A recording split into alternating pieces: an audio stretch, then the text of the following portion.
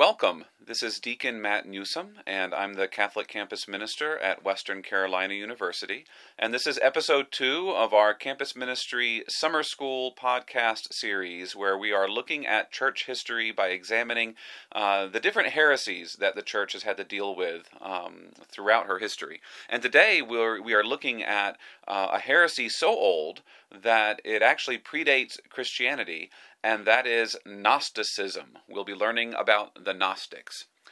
But before we talk about the Gnostics, I want to talk about a movie that came out about 20 years ago, which I'm sure you've heard of, called The Matrix. Now, if anyone has not seen The Matrix and doesn't want any spoiler alerts, feel free to skip ahead for the next 2 minutes or so of this podcast. But honestly, it's been out for 20 years, so if you haven't seen it yet, you need to get on that. So most of you, if you're familiar with The Matrix, you know it stars Keanu Reeves, and he played a character named Tom Anderson. And Tom Anderson had kind of a humdrum office job. He lived by himself, and he was just generally very bored with his mundane existence. But he also led a secret life on the computer as a hacker, where he went by the code name Neo. And that's kind of the world where he really felt himself. He felt at home, he felt alive. The rest of his life, what we would call the real world, he was just kind of coasting along, dissatisfied with his humdrum existence. He was yearning for something more that he knew must be out there, right? Something more real, more true, where he really belonged. And that's what he was seeking kind of in his computer hacker community. And the plot in The Matrix really kicks off when Neo is approached by others who have taken notice of him. They've sought him out in order to initiate him into the secret of reality that forms the basis of the Matrix universe. And that secret is that this world as we know it is an illusion. And in the real world, machines have actually taken over, and they're using human beings for their natural energy, kind of like living batteries to power their world. And in order to keep the humans alive and to keep their brains active, the machines plug them into this giant computer program called the Matrix, and that creates the illusion of the reality in which we live. But a few special people, a few special humans, they're able to discover this secret knowledge about the real nature of the universe and come to an understanding that our reality really is an illusion. And by doing that, they're able to extract themselves out of the Matrix and wake up into the real world where they're leading a resistance against the machines. Okay, that's The Matrix. Why am I talking about the plot of The Matrix when I'm supposed to be talking about Gnosticism? Well, it's because The Matrix is just a modern-day retelling of the Gnostic story.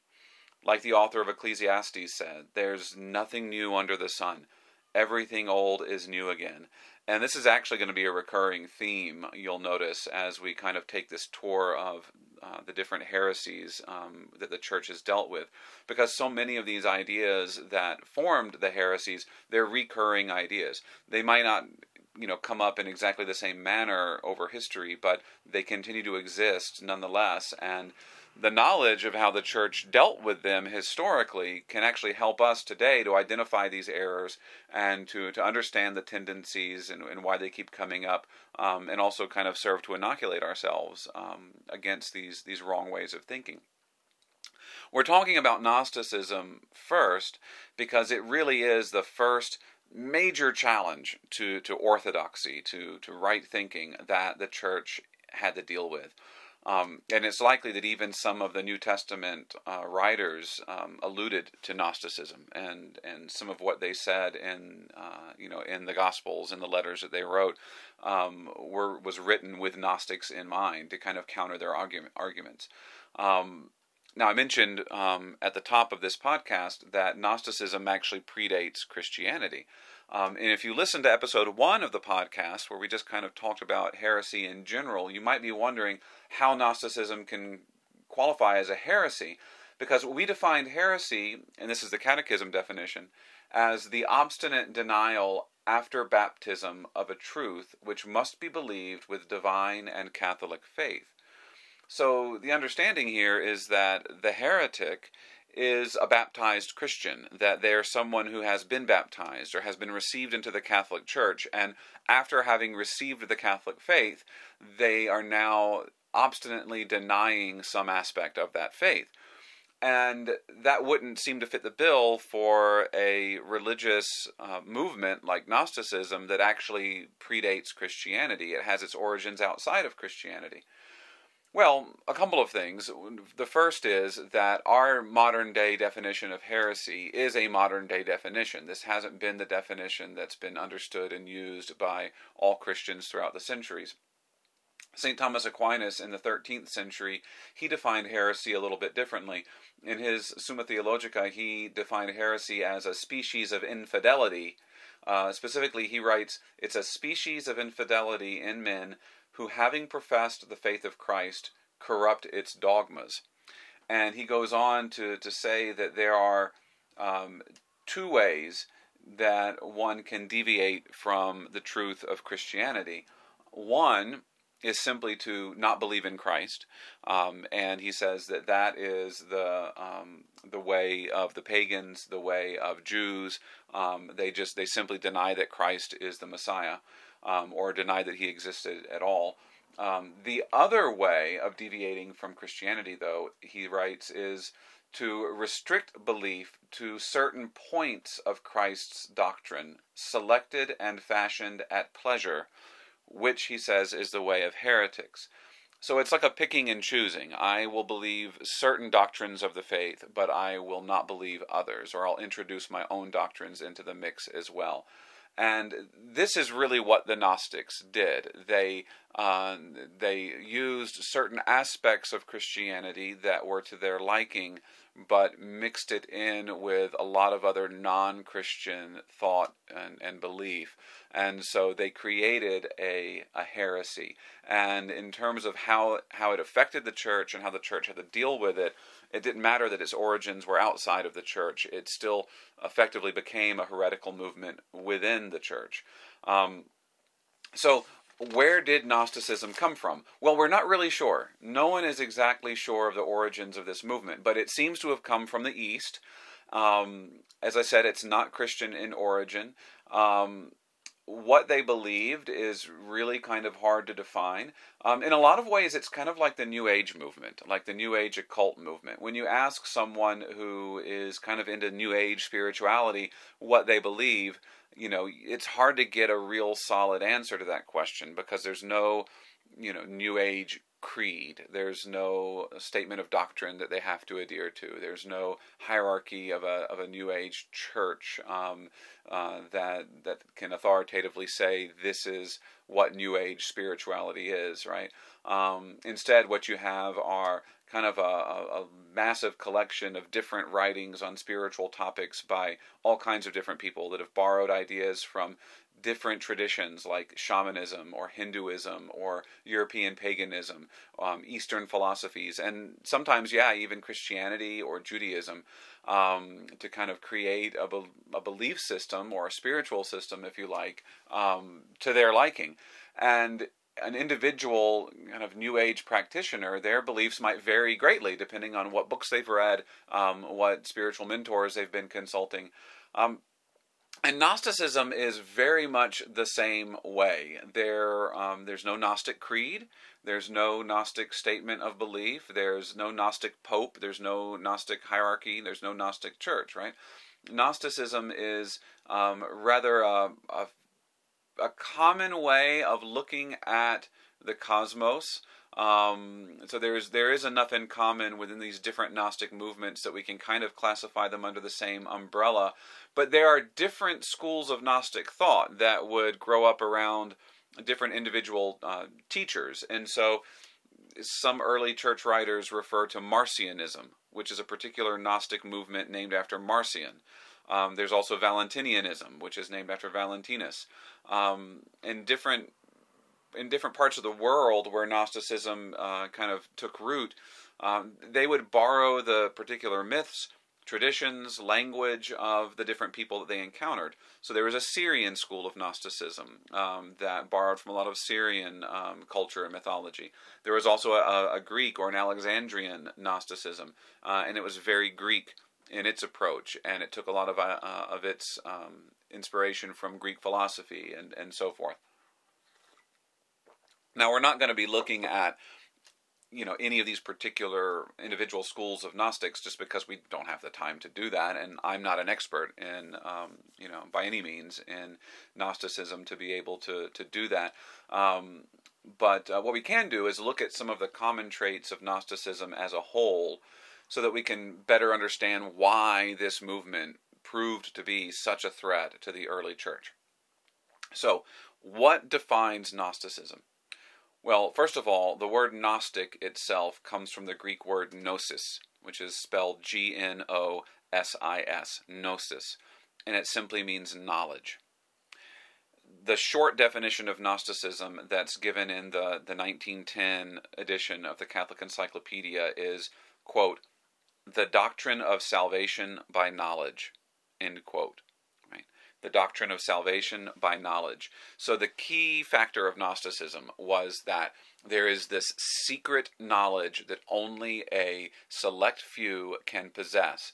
And if you are one of these enlightened ones, these illuminated ones that possess this secret knowledge, then you will be able to be saved, right? But most people are not going to possess this secret knowledge, right? So salvation in the Gnostic scheme of things doesn't involve grace from God. It doesn't involve merit, even really on our part, but just the possession of this secret knowledge that most other people lacked. And that's kind of attractive to people if you think about it, right? Because everyone likes to be in on the secret. Everyone likes to feel like you know something that others don't, right? There's that little tinge of superiority that is attractive to a lot of people. The long definition that's given in the Catholic Encyclopedia, I'll read because I think it just really illustrates well how hard it is to pin down any particular Gnostic beliefs. And this is what they write. Gnosticism is a collective name for a large number of greatly varying and pantheistic, idealistic sects which flourished from some time before the Christian era down to the 5th century, and which, while borrowing the phraseology and some of the tenets of the chief religions of the day, and especially of Christianity, held matter to be a deterioration of spirit, and the whole universe a depravation of the deity, and taught the ultimate end of all being to be overcoming the grossness of matter, and the return to the parent spirit, which return they held to be inaugurated and facilitated by the appearance of some God-sent Savior. Okay? So that's a long definition, but we can break that down, and it kind of tells us what constituted the essential aspects of the Gnostic worldview, their cosmology, or how they saw the universe. The key thing to take out of that is that they basically saw the creation of the physical universe as a mistake. It was something that was done either truly as a mistake and an error, or it was the product of evil intentions. If it was done intentionally, it was done by an evil spirit. That depended on the particular Gnostic school, but they all held in common that the creation of this physical universe was bad, was an evil thing that had to be overcome. And that's what salvation consisted of, was us being freed from this physical universe that we find ourselves kind of trapped in.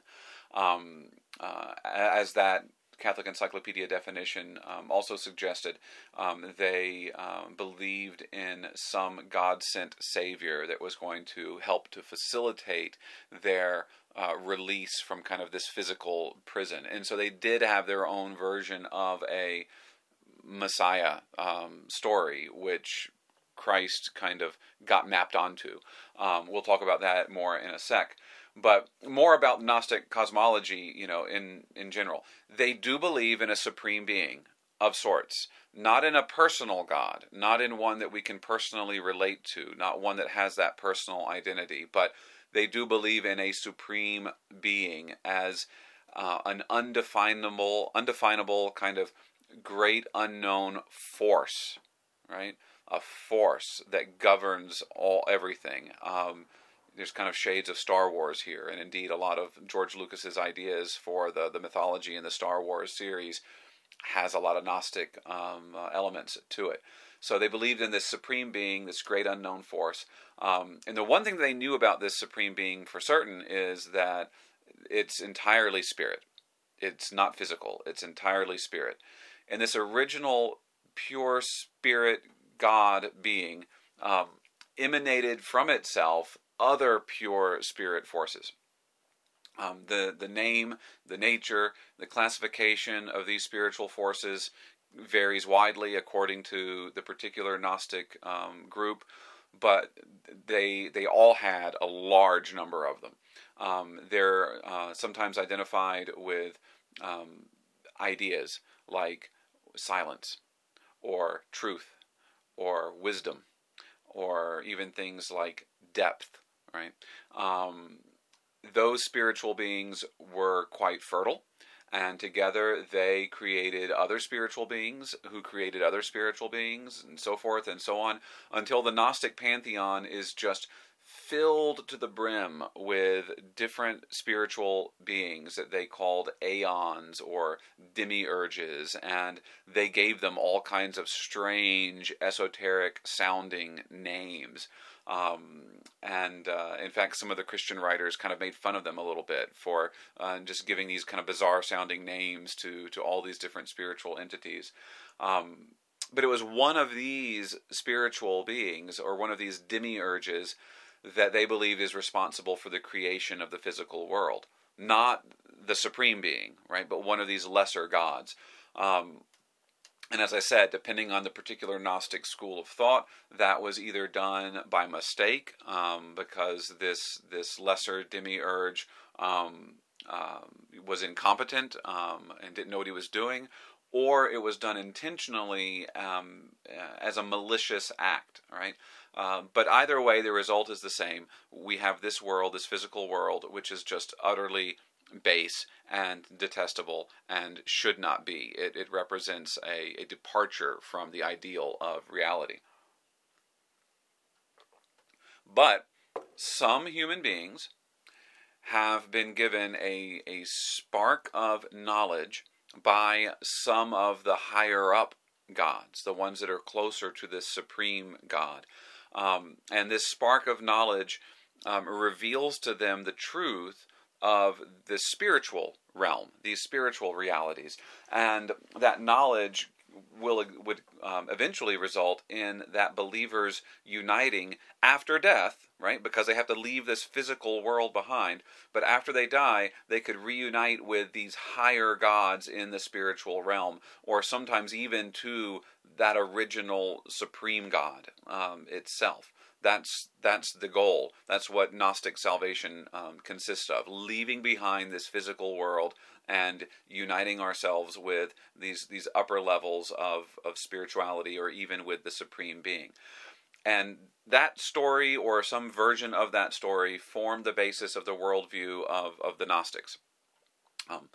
And you can see how it's really easy to adapt that to other cultures and other traditions, right? Because they had so many gods and so many spiritual beings that they believed in. So wherever the Gnostics went, the different pantheons of gods and goddesses that were worshipped by the Greeks, by the Romans, by the Persians, by the Hindus, or whatever other group, they could just identify them with any of these countless demiurges of the Gnostic cosmos. Even in Greek philosophy, Plato's ideals that he wrote about, his ideals were identified as Gnostic spiritual entities. And since only a few people were supposed to possess this secret knowledge, this gnosis, it made sense that the great masses of other people would be fooled into believing, these different myths, these different superstitions, that these other gods were real. But the Gnostic is the one, you see, that knew the real story. They're so much smarter than everybody else. They knew the real story. They knew what's really going on. So that's Gnosticism in a nutshell, right? The first kind of hallmark of Gnosticism is that just utter pessimism in regard to creation. That creation is just bad, utterly detestable. No matter what else the Gnostic believed, they believed that this world was just utterly corrupt and that the bulk of humanity was just unable to escape it.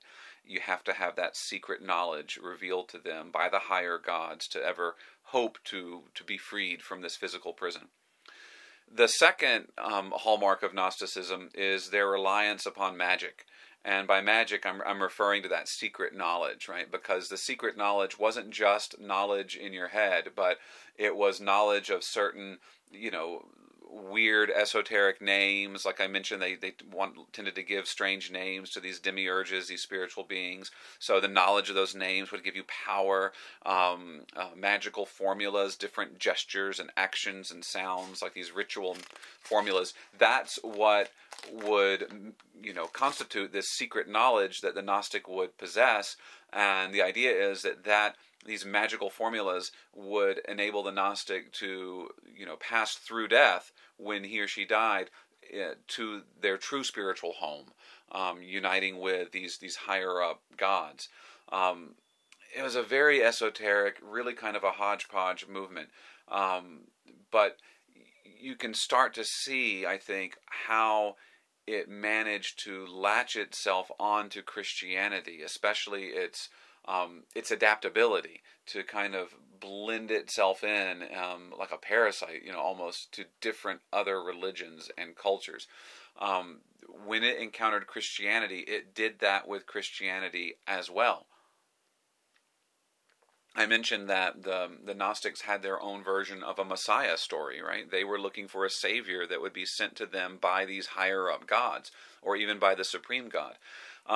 They probably borrowed that Messiah story from the Jewish tradition, right? Because they had encountered the Jewish people a long time before they encountered Christianity. And the Jewish people anticipated a Messiah for centuries before Christ came.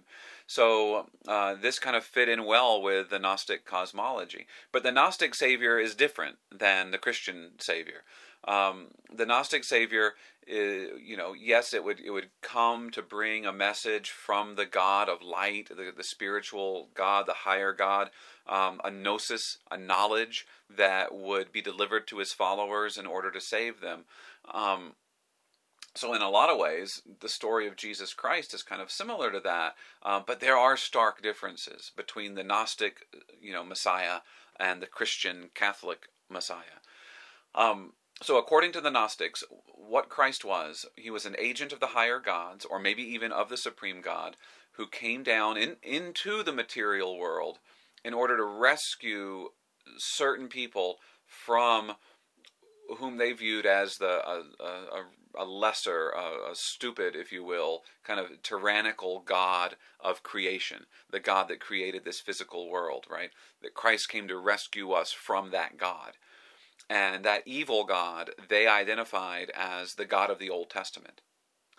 The God that sent Jesus and the God that Jesus spoke of in the New Testament, that's the supreme being. That's the good God that they worshipped. And so in Gnosticism, we see a sharp break between the Old Testament and the New Testament. There's absolutely no continuity there, right? The Old Testament that's the scripture of an evil God, and that is to be wholly rejected. In fact, there were some Gnostics that were called Nacenes, from the Hebrew word for serpent, who actually worshipped the serpent from Genesis as a symbol of wisdom, because they believed that serpent in Genesis was an agent sent by the higher gods who was attempting to give mankind secret knowledge that could be used against the wishes of the evil God of creation. So they worshipped the serpent. They worshipped Satan. But perhaps the sharpest distinction that can be drawn between true Christianity and kind of the Christian-based Gnosticism is this. The Gnostic version of Christianity is Christianity without a cross.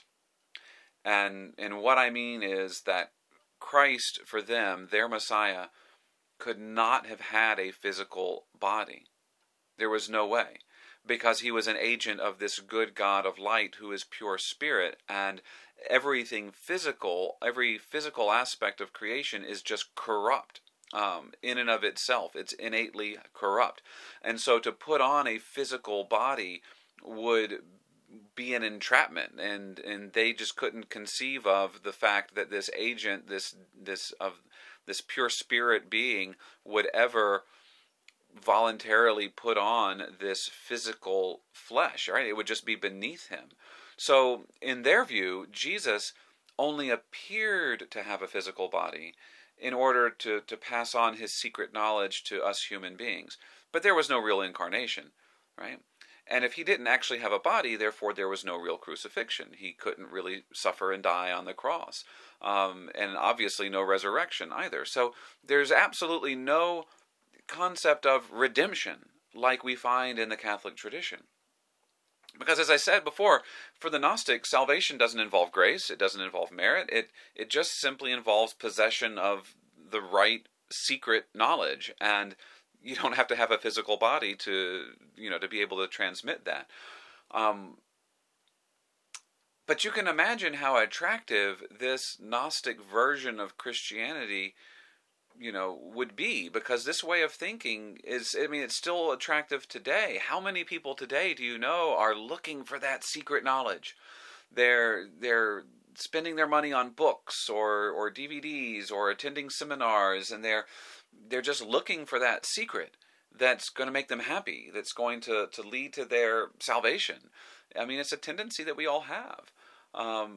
So if you think about the early church out there spreading the gospel message of Jesus, and they're establishing communities in the faith, they're baptizing, making believers, and then along behind them come these Gnostic mystics in their esoteric knowledge, and they start telling these new Christian converts that they actually have the real truth about the Christian story, right? They know the truth about Jesus, and would you like us to share the truth about the real Jesus with you? Would you like to be let in on his secret wisdom that he really came to tell us, right?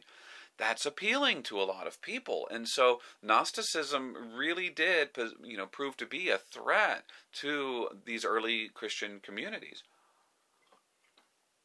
And that's why we have to treat it as a heresy. As I said, even though it originated outside of the Christian faith, outside of the Catholic Church, it really became a heresy that infected the church from within, because so many baptized and converted Christians were being led astray by the teachings of these Gnostic sects that were wrapped in a Christian nomenclature, right, to make them attractive to Christians. A lot of these people who followed the Gnostics, they didn't intend to renounce their Christian faith. They still believed in Christ. They were just misguided into believing that they were following, the teachings of the real Jesus. And a lot of these sects were very attractive. Remember, the basic tenet of their faith was that the physical world is just utterly depraved, right? And that includes our bodies. And so pretty much anything you did with physical creation, including our bodies, didn't matter. And that was interpreted in different ways. So there were some Gnostic groups that lived lives of just very strict, utter asceticism. They were celibates. They ate very strict vegetarian diets. They lived a very austere lifestyle that would put, even the most traditional monk to shame. And that appealed to a lot of people in the early centuries of the church, because there were a lot of people who were looking for an antidote to what they considered to be the materialism and the corruption of the Roman Empire. And so a very strict ascetical movement appealed to them. But obviously that's not to everyone's taste. And so there were different Gnostic groups who took the opposite spin on things. And they taught that, since our physical bodies were already just utterly corrupt to begin with and irredeemable, it doesn't really matter how you live. So why not live it up, right? So gluttony and lust became kind of cardinal virtues. It was ways of kind of celebrating the fact that our bodies are depraved. And so why not just experience that depravity? So they had ritual orgies. And there was a Gnosticism basically for everybody. If you don't like one form of it, there's another form to choose from. So, without a doubt, Gnosticism really did prove to be a challenge for the church. It was a corruption of the message of Jesus Christ. It was leading people away from the church, and it was endangering people's souls. So, how did the church respond to this? Well, I mentioned before that even the New Testament writers had to deal with the Gnostic problem. You see them mentioning this. The last words of St. Paul in the first epistle to Timothy, they're usually taken as referring to Gnosticism. St. Paul describes what he calls profane novelties of words and oppositions of knowledge falsely so called, which some professing have erred concerning the faith. So this knowledge falsely so called, right, is how a lot of Christian writers would refer to Gnosticism, right? Gnosticism, or gnosis, means knowledge, but they would say, yeah, but this is knowledge falsely so called. It's not true knowledge. There are scripture scholars who believe St. Paul is also making references to Gnostics in his letter to the Colossians and his letter to the Ephesians as well. Now, since one of the chief errors of Gnosticism, as far as Christ is concerned, was a denial of Jesus' physical body, a lot of the New Testament passages that really kind of hammer home the physical aspect of Jesus' presence can be seen as something that's written to counter the Gnostic movement. So, for example, in John's first epistle, he tells us that the word of life is, quote, that which was from the beginning, which we have heard, which we have seen with our eyes, and which we have looked upon and touched with our hands. Right? He's hammering home. We haven't just seen and heard him, but we've touched him, we've felt him. He has a physical body. And so many of the very early Christian writings, even outside of the New Testament, also did this same thing. They gave witness to the physical reality of Jesus Christ, that he really was truly man, and he really did die on the cross, and therefore we are truly redeemed in his resurrection. One of my favorite early Christian writers is St. Ignatius of Antioch. He was Bishop of Antioch, the first bishop of Antioch after St. Peter left there to go and found the church in Rome. So he was more than likely ordained as bishop by St. Peter. We do know that St. Ignatius was a disciple of the Apostle John, the evangelist. So here he is. He's part of that first generation of Christian converts. He was martyred in the year 107. Some sources say 110, but around that time in the early 2nd century in Rome. And on his way to Rome from Antioch, he wrote letters to several different churches on his way. And his letter to the church in Tralles, which is a town in Asia Minor, he wrote, "Stop your ears, therefore, when anyone speaks to you at variance with Jesus Christ, who was descended from David and was also of Mary, who was truly born, and did eat and drink. He was truly persecuted under Pontius Pilate. He was truly crucified, and truly died, in the sight of beings in heaven, and on earth, and under the earth. He was also truly raised from the dead. But if, as some that are without God, that is, the unbelieving, say, that he only seemed to suffer, then why am I in bonds? Why do I long to be exposed to the wild beasts?" All right, so Ignatius is just underscoring that the physicality of Jesus, not even just that he was born of Mary and that he died on a cross, right? But even things like he ate and he drank, which is just astounding if you think about it, because, of all that Jesus taught and all that Jesus did, the fact that St. Ignatius highlighted in particular the fact that he really ate food and he really drank, beverages. Why would he focus on these two very mundane, things? Everybody eats, everybody drinks, and that's just the point.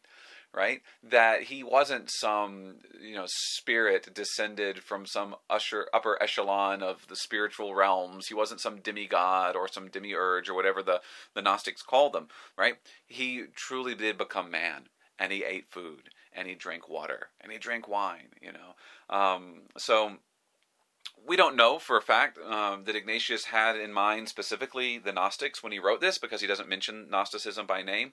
But the argument that Christ only appeared to suffer and die, that was a common argument that they used.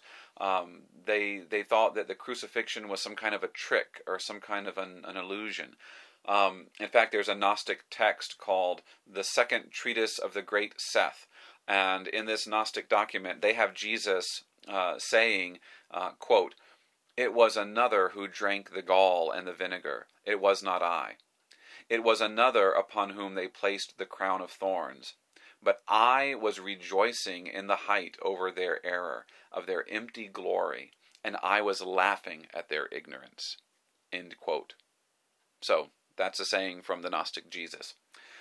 The first Christian writer that we know of specifically to tackle the Gnostics kind of head on is Saint Irenaeus. He was the Bishop of Lyon, and he wrote a great masterpiece between 180 and 199 called The Detection and Overthrow of the Gnosis Falsely So Called. Usually it's just called Against Heresies, the shorter title. And it's through his writings at the end of the 2nd century that we really have a lot of our information about Gnostic practices and Gnostic beliefs. And his refutation of them is based largely upon the idea of apostolic authority and apostolic succession. I'll read a quotation from his works. He's talking about just the ability that we have to know the truth of the Christian faith. And he writes, "It's possible then for everyone in every church who may wish to know the truth to contemplate the tradition of the apostles, which has been made known throughout the whole world. And we are in a position to enumerate those who are instituted bishops by the apostles, and their successors, to our own times, men who neither knew nor taught anything like these heretics rave about. For if the apostles had known hidden mysteries, which they taught to the elite secretly and apart from the rest, they would have handed them down especially to those very ones whom they were committing the self-same churches. For surely they wished all those and their successors to be perfect and without reproach, to whom they handed on their authority." Right? So his argument is really kind of simple, right? He says, look, if Jesus had had any of this so-called secret knowledge that he wished to give to us, he surely would have revealed it to his closest followers and companions, right? The 12 men that he especially selected to be leaders of the church.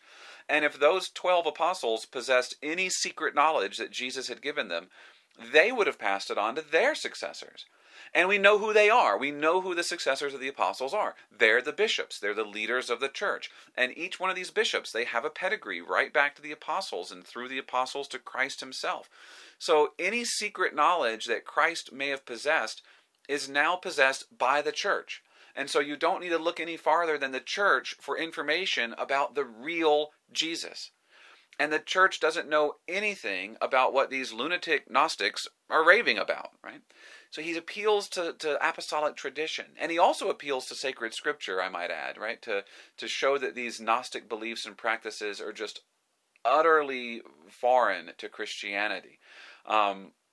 He appeals to scripture specifically, though, not just the way that we might be used to people proof texting scripture and quoting chapter and verse to prove their point. He doesn't appeal to scripture in that way. He appeals to scripture by underscoring the apostolic authority of certain scriptural books above and beyond others. And we'll get into that in just one second. One thing that I want to make the point of, and this is true of all of these podcasts that we'll be doing, is that even though heresies in and of themselves, they're evil, they represent a corruption of the truth and a falsehood, it's through the fires of this corruption that the Orthodox faith, that true Christian teaching is forged and is crystallized. Because each and every heretical movement, they've given rise to some development within the church that has been a gift to us, that's enabled us to better understand the Christian faith. And I think that the development that we can at least partially credit to the Gnostics is the canon of sacred scripture. Why do I say that? Well, the Old Testament, we have from the Jewish people. We kind of inherited that, so to speak. And the New Testament, they were all written, all the books of the New Testament was written before the end of the first century. But the canon of the Bible, that official listing of books that belong in the Bible, that wasn't firmly established until the end of the 4th century. Really the early 5th century, which is right at the tail end of when the church is really dealing with this Gnostic heresy. We first see this in the year 382. Pope Damasus, he was prompted by the Council of Rome to come up with a list of canonical books, and he made a list of 73 canonical books. When I mention the Council of Rome, this is not an ecumenical council. This is just a local council, and there are a couple of other local councils around the same time. There's a Council of Hippo in 393. There's a Council of Carthage in 397. Both of these councils, they approved that same listing of 73 canonical books that Pope Damasus proposed. And then finally, in the year 405, a different pope, Pope Innocent, he also accepted and recognized this canon of Scripture, 73 books. So these books, though, have been around for a long time before the canon was declared. So why wait until the end of the 4th century to come up with this list? Well, it was because, in large part, of the Gnostics. Irenaeus, has a point when he's writing in the 2nd century. None of these Gnostic teachings can be found as part of the apostolic tradition. They're just false. They're not, part of the church's teachings. So the Gnostics had to come up with some other way to give authority and credence to their beliefs. And they did this by writing their own scriptures. These were oftentimes set up as alternative Christian gospels, or other writings that they attributed to the apostles, right, in order to establish authority for them. And say what you will about the Gnostics, they were prolific writers. They were really prolific writers. And maybe it's because there was, so many different various competing Gnostic schools. There was no unity among them, and every school kind of wanted to have its own set of scriptures. But whatever the cause, Gnostic literature really abounded.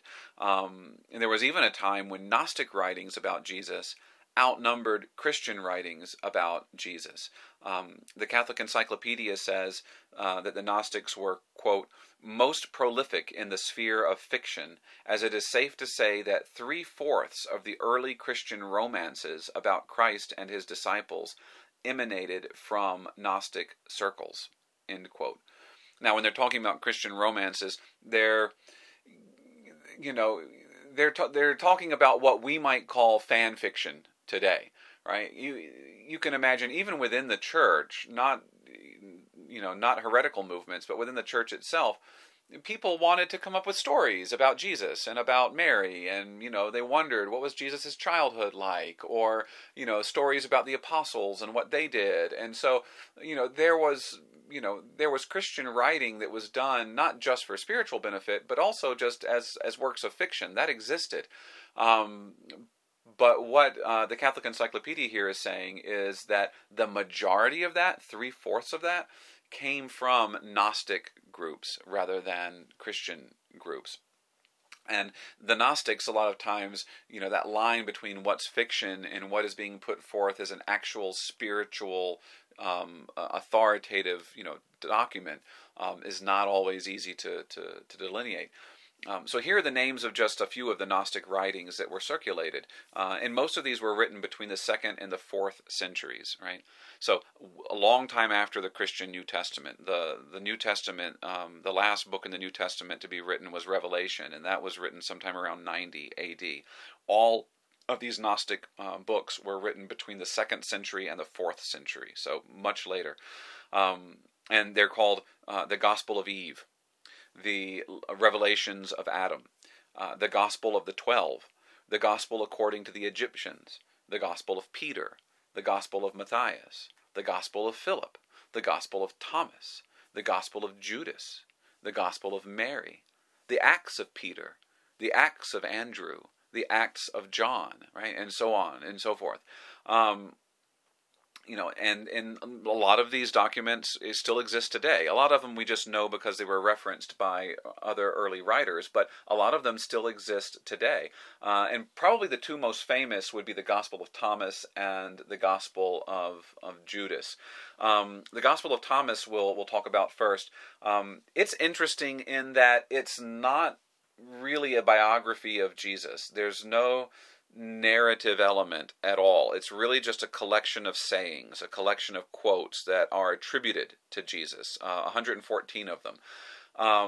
And really the kind of remarkable thing about it, actually, is that it seems to have some early forms of the actual sayings of Jesus that are found in the four canonical Gospels, right? So not everything about it is false. And because it has some of these actual teachings of Jesus in it, some of the scripture scholars who are kind of in search for what they call the historic Jesus, they've attempted to identify the Gospel of Thomas with what they call Q. Now, Q is not the guy from Star Trek. Q is the name that some scripture scholars give to a theoretical early gospel that supposedly has the sayings of Jesus that are common to Matthew and Luke, but are not found in Mark. The reason why they think that this exists is that the prevalent theory among scripture scholars for a while has been that of Markan primacy. In other words, Mark was the first gospel written, and Matthew and Luke were written afterwards using Mark kind of as a common source. And that explains why Matthew and Luke have certain things that Jesus says that are also found in Mark. But there is also a collection of things that Jesus said and elements of Matthew and Luke that they have in common with each other, but that are absent from Mark. And so the theory is that there is some other source besides Mark that Matthew and Luke must also be drawing on that has these common sayings. Now, there's a lot of problems with that theory, and the first problem is that there's absolutely no evidence at all that this Q gospel actually exists. It's kind of just made up to fit this theory, and there's other explanations for why Matthew and Luke might have these things in common. One might have been referenced from another, right? Luke, when he wrote his gospel, may very well have been familiar with Matthew's gospel already and pulled from that. You don't need to create this other kind of theoretical, imaginary document to make sense of this. But in any case, that's what Q is, and so some people have said, "Oh, the Gospel of Thomas must really be Q." It's not. It couldn't be, because the Gospel of Thomas, dates much later than the New Testament Gospels, and so for it to fit this theory that it's Q, it would actually have to be very, very early, and it's not. But to give you an idea about some of the things that Jesus says in the Gospel of Thomas, again, some of it is kind of does line up with what we see Jesus saying in Matthew and in Luke, but a lot of what Jesus says doesn't line up at all, right? So the kind of the most controversial saying of Jesus is the last one. It's the 114th quote, and I'll read that to you. It says, "Simon Peter said to them, 'Mary should leave us, for females are not worthy of life.' Jesus said, 'Look, I shall guide her to make her male, so that she too may become a living spirit, resembling you males. For every female who makes herself male will enter heaven's kingdom.'" So there you go. That's how the Gospel of Thomas ends, with Jesus claiming that he's going to make Mary, he's talking about Mary Magdalene, he's going to make Mary Magdalene male, so that, or at least make her a living spirit that resembles males, so that she can enter the kingdom of heaven. So, yeah, there you go. Not exactly the Jesus that we know in the New Testament Gospels. The other Gnostic gospel that is kind of well known still today is the Gospel of Judas, and this has been in the news more recently because we've known about the Gospel of Judas for a long time. Saint Irenaeus himself makes, or not Saint Irenaeus, but some of the other early Christian writers make reference to the Gospel of Judas. Eusebius mentions it in his History of the Church, I believe, and Saint Cyril of Jerusalem mentions it as well. So we've known about the Gospel of Judas, but the actual text of it wasn't discovered until the 1970s, and more recently, in the year 2006. An English translation of it was made available and published by the National Geographic, and they published it right around the time of Easter, which always seems to be when these things kind of come out. So the Gospel of Judas, its big thing was it kind of flips, our traditional understanding of the relationship between Jesus and Judas on its head, and makes Judas to be the hero of the story, really. Judas, in fact, is the special apostle whom Jesus gave his secret knowledge or his gnosis to, right? I'll read a quote here. This is the Gospel of Judas 35. And they, the apostles, all said, "We are strong." Yet the spirits could not dare to stand before him, except Judas Iscariot. He was able to stand before him, yet he could not look him in the eye, but rather turned his face away. Judas said to him, "I know who you are, and where you have come from. You have come from the immortal Aeon of Barbelo, and from the one who has sent you, whose name I am not worthy to utter." But Jesus, knowing that he was thinking of something lofty, said to him, "Separate from them, and I will tell you the mysteries of the kingdom."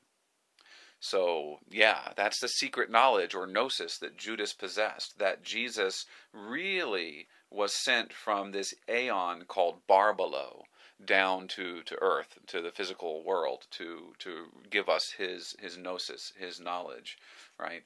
And it goes on to describe conversations between Jesus and Judas Iscariot during the week before Passover, in which Jesus tells Judas secrets that no other person has seen, not even the other apostles.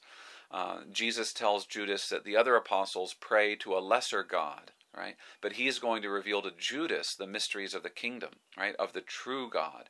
And he asks Judas to help him to return to the kingdom. But in order to do so, Judas must help him to abandon his mortal flesh. He says, "You will sacrifice the man that clothes me." Right?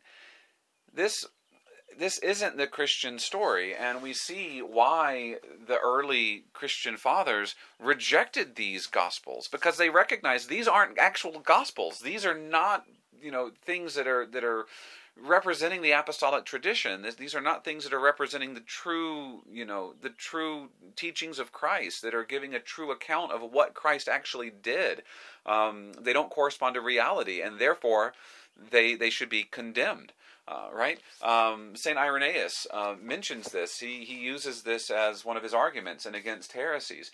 He's talking about the authentic Gospels and how they're a reliable source for information about Jesus.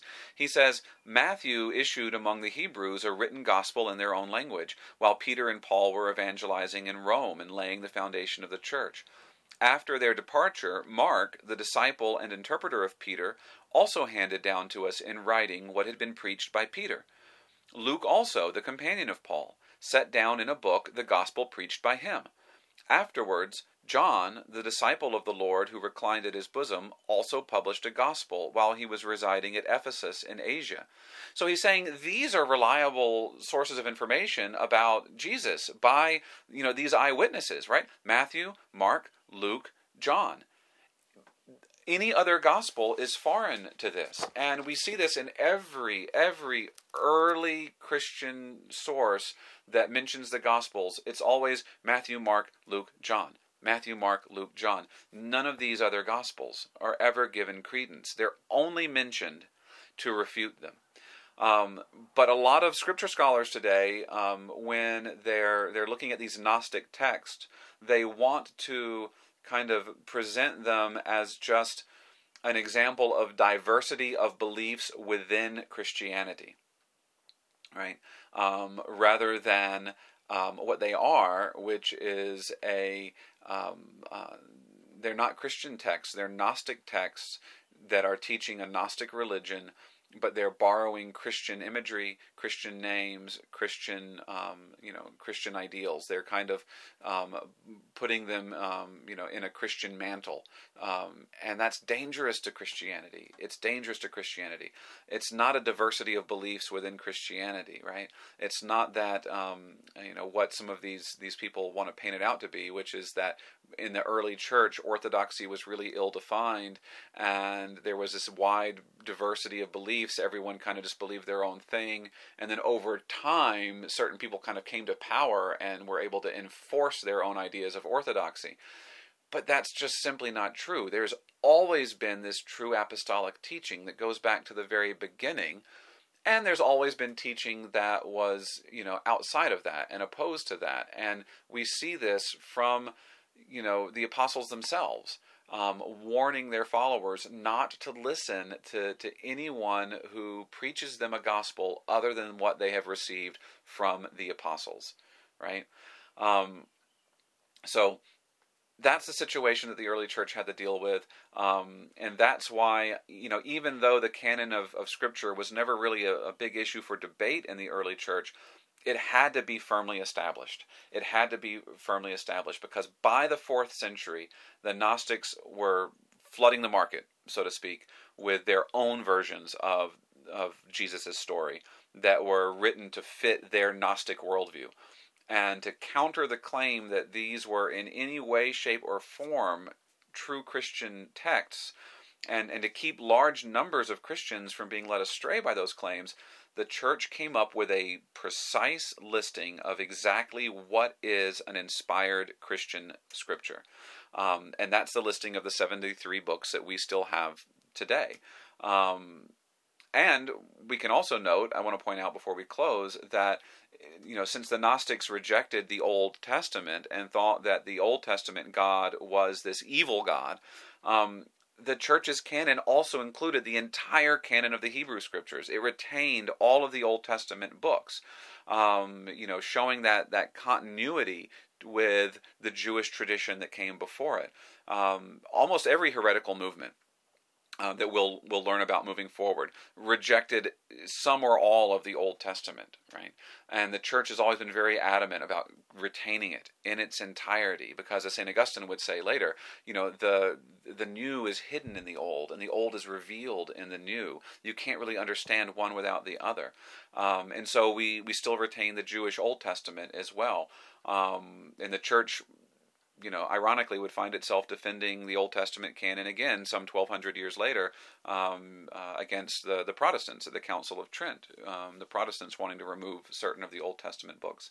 But that's a different heresy. We'll talk about that later on. This kind of wraps up our overview of Gnosticism. I'll put some links on our website to some of these things that I've been quoting for you to look at. I want to recommend another book for you by Dr. Brant Pitre. Pitre is spelled Pitre, and he's written a book called The Case for Jesus, The Biblical and Historical Evidence for Christ. And he has a chapter in this book. It's a great book for doing just basic Christian apologetics, and the main thrust of the book is just the reliability of the Gospels. But he has a chapter in here that deals with what he calls the lost Gospels, which are really these Gnostic Gospels. And he talks about why they don't have the same kind of credibility as the four canonical Gospels do. So I'll put a link to that book. I'll also link to some articles and things, including an article that I wrote after I watched The Last Jedi. I wrote an article called The Gnostic Jedi, just pulling out some of these Gnostic themes that are made apparent in that particular Star Wars film. So I know a lot of my students are Star Wars fans, and you may enjoy reading that. So that's it. We'll come back next week, and we'll look at another heresy that the early church really had to struggle against, called Arianism. This is a true heresy in the sense that it did originate within the church as a disagreement within the church, a very strong disagreement over the nature of Christ, which, of course, is of fundamental importance to our Christian identity. So that's what we'll look at next week. I hope you've enjoyed this overview of Gnosticism and that your summer is going well. So tune in next time. God bless.